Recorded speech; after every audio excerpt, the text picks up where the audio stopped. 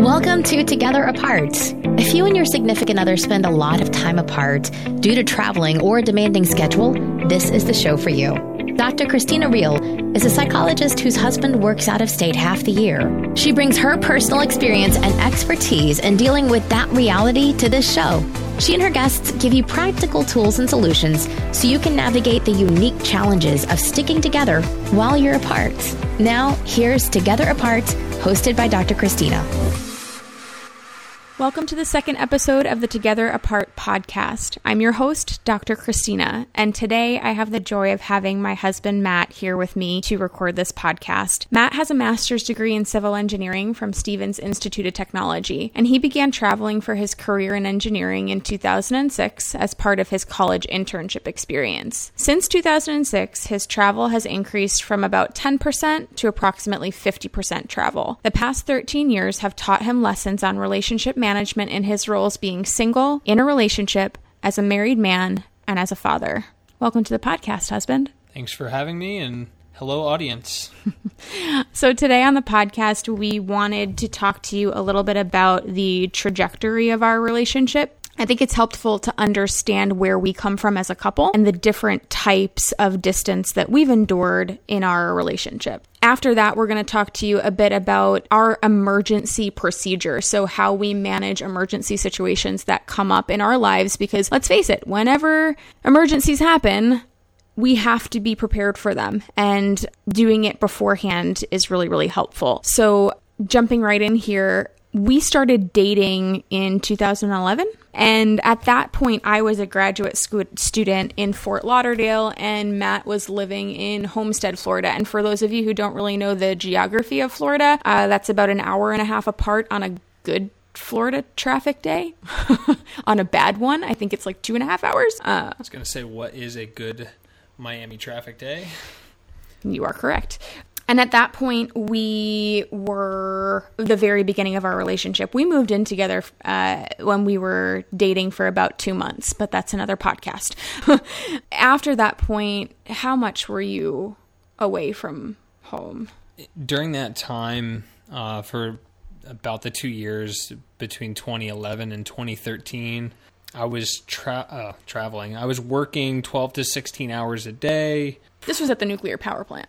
Yeah, on plant within the secure area. My schedule was flip-flopping between day shift and night shift, and I was working a schedule that was typically, I think, 12 days on, 2 days off, and every fourth week I had 6 days off, and then there was a lot of kind of critical construction steps that I was involved in, so sometimes getting called in to oversee some critical activities, even on off days. So, was that the 12 to 2 shift? Maybe. So there was a lot of different shifts.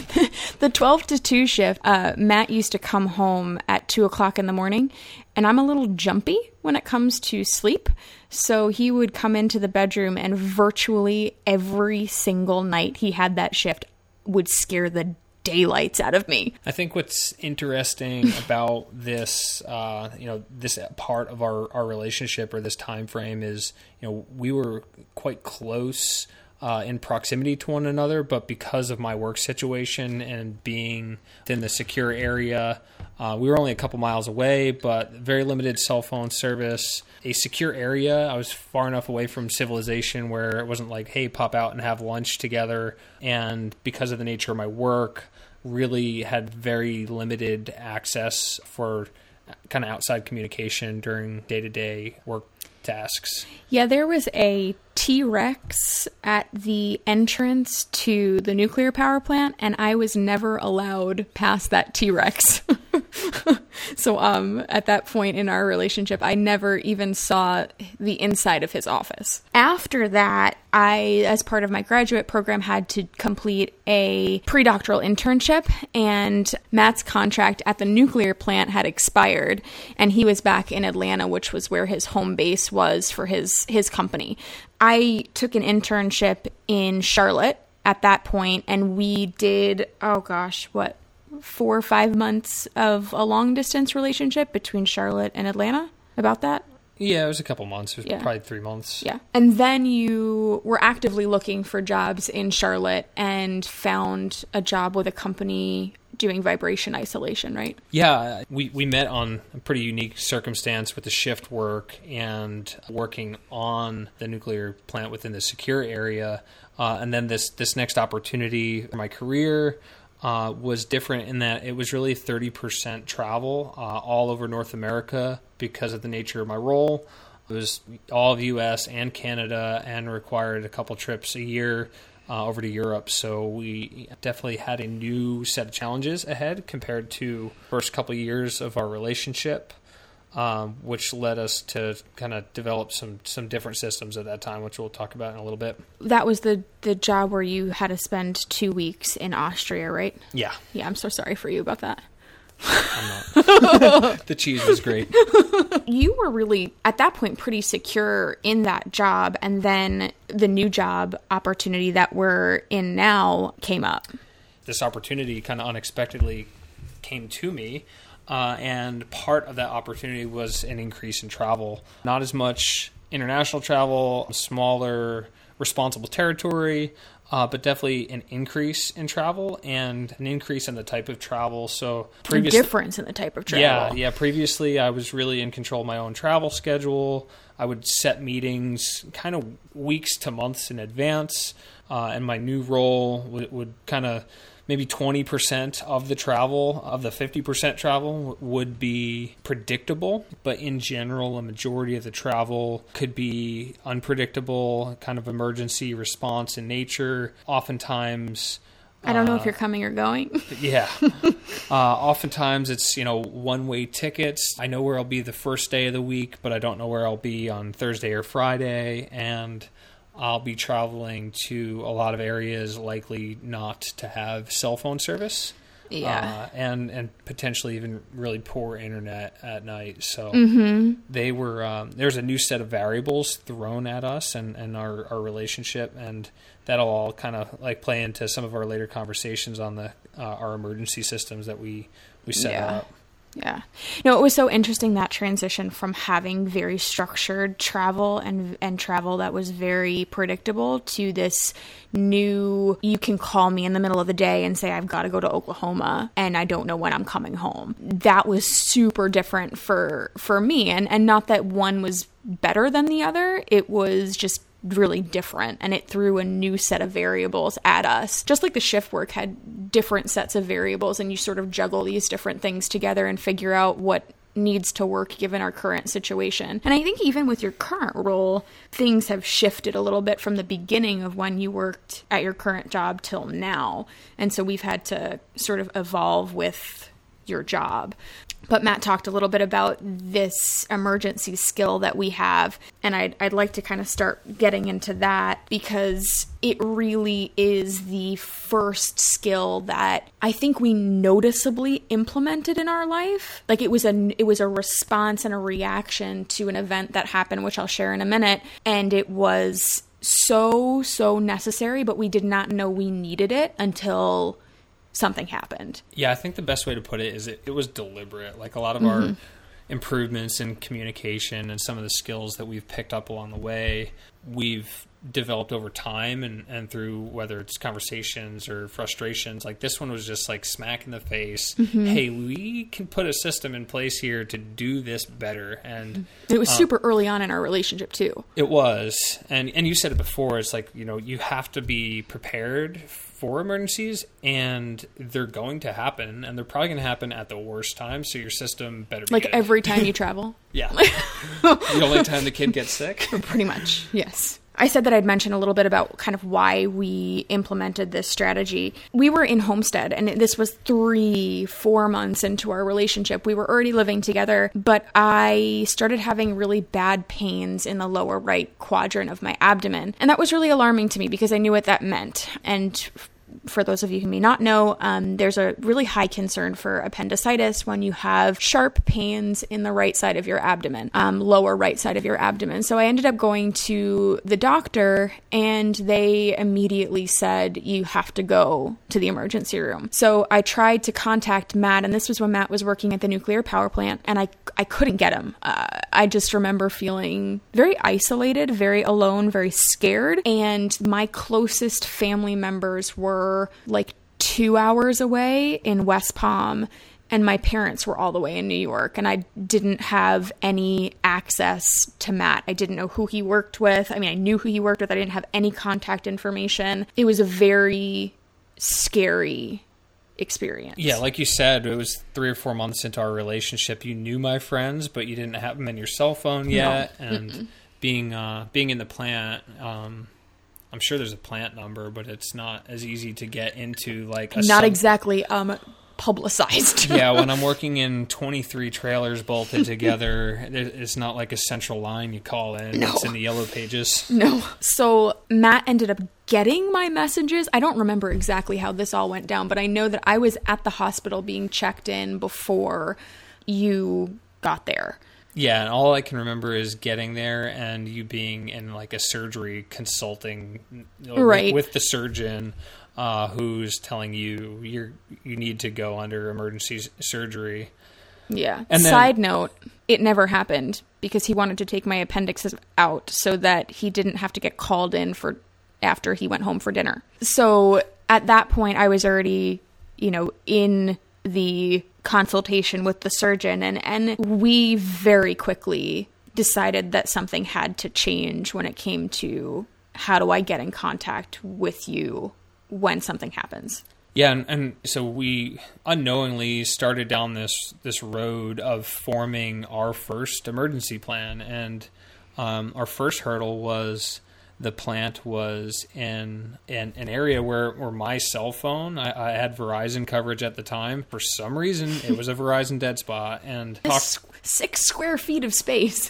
Yeah, right at my computer was a dead spot. So where I spent most of my time. And the first easy step to our process was I switched to AT&T, which at least having no other system in place would make it that much easier for me to receive a call or a text message. But then we started to talk through how to have a much more positive experience if we had an emergency again. The turning point for this was I felt super insecure after that. It shook me up enough. I felt like I needed something. I needed to know that if I tried to contact you, that I could.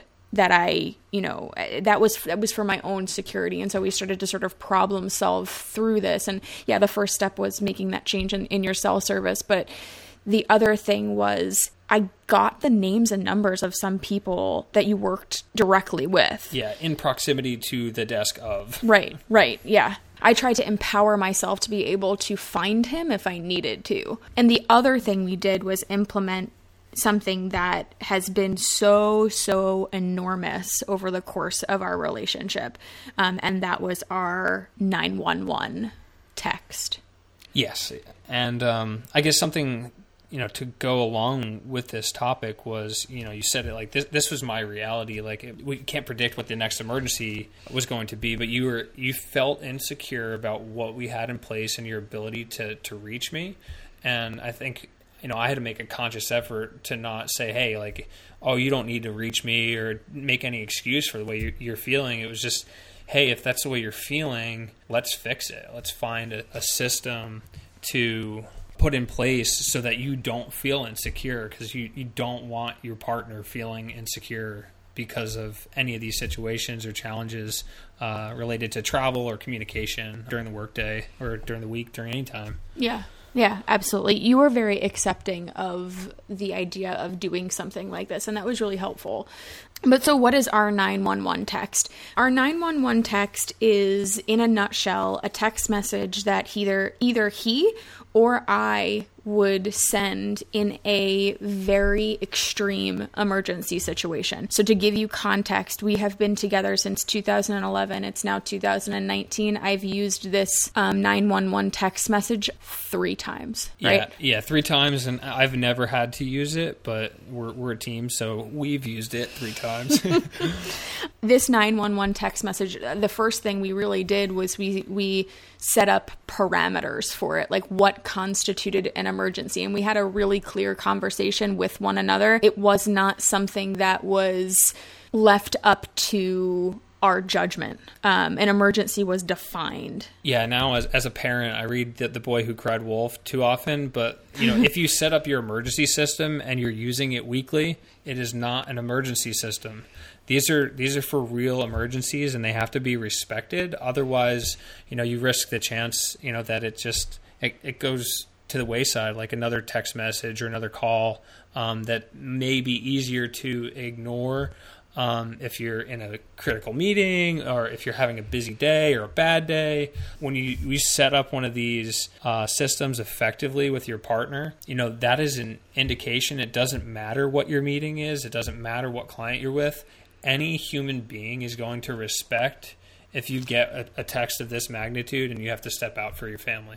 Yeah. I remember us really talking very specifically about what constituted an emergency. And this might be different for everyone. You don't have to create the same plan that Matt and Christina created for their own situation. But for us, what we defined an emergency as was the death of a loved one, a close loved one, the threat of a major health issue, and like a disaster situation that was life-threatening. Yeah, like immediate loss of property damage or something. Right, the house is on fire. Something like that. And it has worked to exactly what Matt said. It has worked so well for us because we do not take those text messages lightly. I remember thinking of sending out a 911 text message when I walked into our laundry room and saw about 2 inches of water in our laundry room, completely flooding it. The week after, we had a major leak in our water system that caused water damage throughout our house. I think I had it typed in and decided, no, I'm not going to send this text. I'm going to give a call and leave a message. And I was surprised and impressed by your ability to find and close the valve and implement the towels. Well, thank you. But this is just an example of like something for us that did not constitute a true emergency. And I went back to the criteria of what is our 911 text for. And I evaluated whether or not I was going to send that text based on the predetermined criteria that we had set out together. And so I can't stress enough how important it is to not only say, hey, we're going to do this 911 text thing, but to really sit down and say, okay, what constitutes an emergency for us? What makes this a text message that has to be sent? And the 3 times that I've used it, were they emergencies? Every single time, I would agree. Good. So for an example of what one of those text messages was, I was 16 weeks pregnant. Ish, yeah.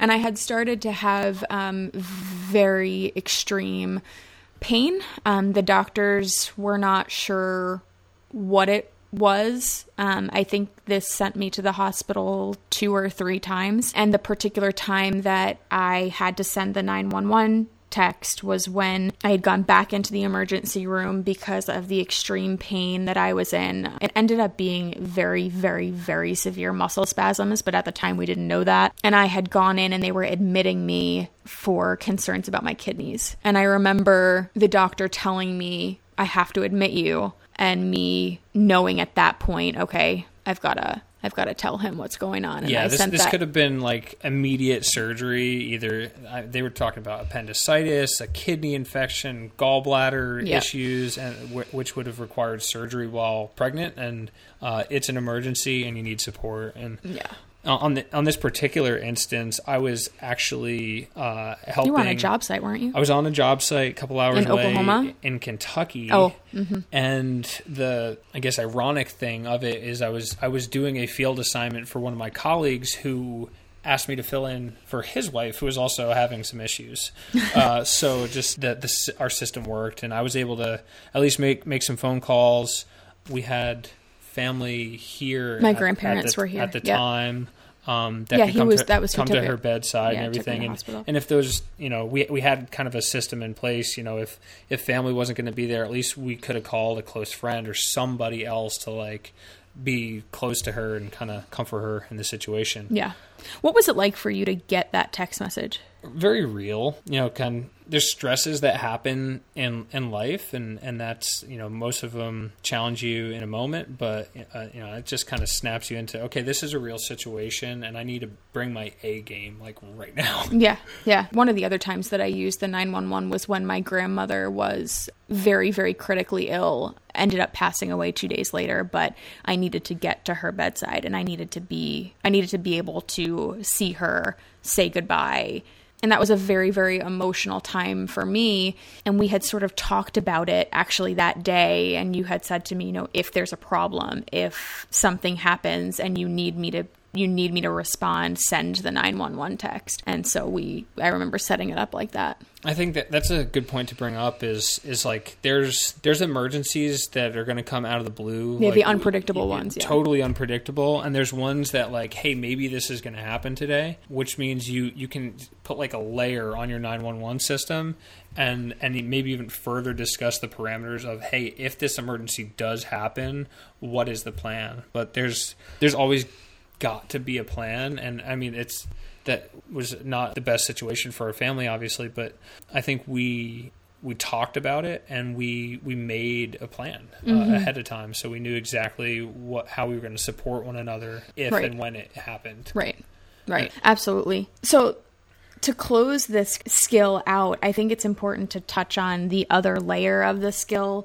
which is not necessarily the 911 text, but it's that knowing who to call if you need to get in touch with someone. Are you picking up what I'm putting down about what situation that we're going to talk about?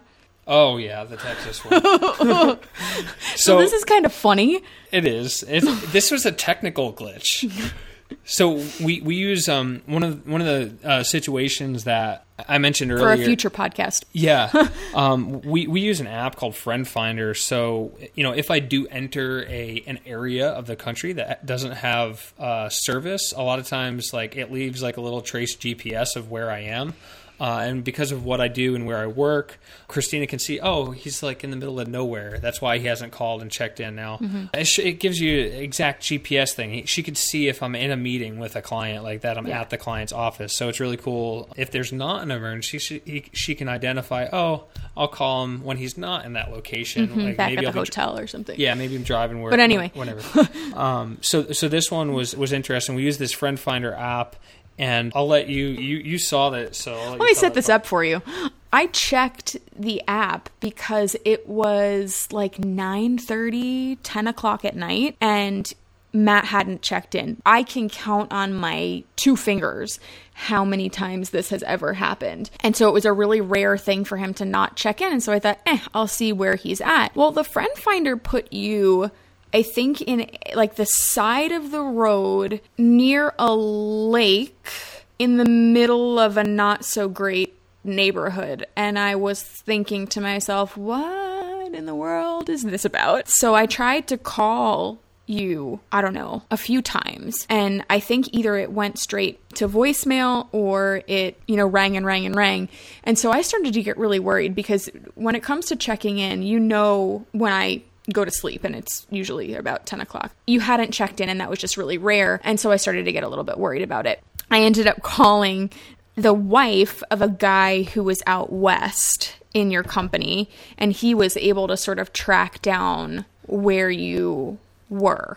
Yeah, so my side of this is like, obviously I don't know that Christina's seen me in a ditch I work a lot around highways, and there's always that risk when you do highway work that you're struck by a vehicle and it's a hit and run. So so she sees me in a ditch, and she reacts by reaching out to my colleague's wife, who reaches out to my colleague, who checks the schedule to identify what crew I'm most likely supporting that day. So I get out of a man lift. You were in that man lift for like 16 hours that day. It was a rough day. There was a lot to accomplish, and it would have affected the next couple of days of work. So it had to be done, and I was lucky enough to be supported by my client, who had to ride that man lift with me. So phone was in the truck, focused on the work. We come out down back to the ground level, and my superintendent looks at me, and he's like, "Andy called. You got to call your wife," which is the funniest thing coming from a man who's never met or talked to my wife in any way. So I knew something weird was happening, and it, that. I guess it wasn't really the 911 system. No. But it was just this really funny thing that kind of broke or hacked our 911 system. So that's where like the phone a friend option is a good element to validate or sift through if there is an emergency. Yeah. Something a little funny we wanted to share. Yeah. So this skill is not perfect. And I think the more that you are able to define your situations, understand your unique situation and the components that challenge you in your relationship, the more you're able to talk about those things, the more you're able to bring them to the forefront and problem solve them, the easier it's going to be to support one another during an emergency situation. Like, I know Matt got the flu, actually, that day, and had to stay in Houston. Wasn't it Houston? Yeah. I burnt out my fever in a hotel room. An extended stay. Yeah. And I mean, that was another challenge to our 911 system and making sure that we had the resources to take care of one another.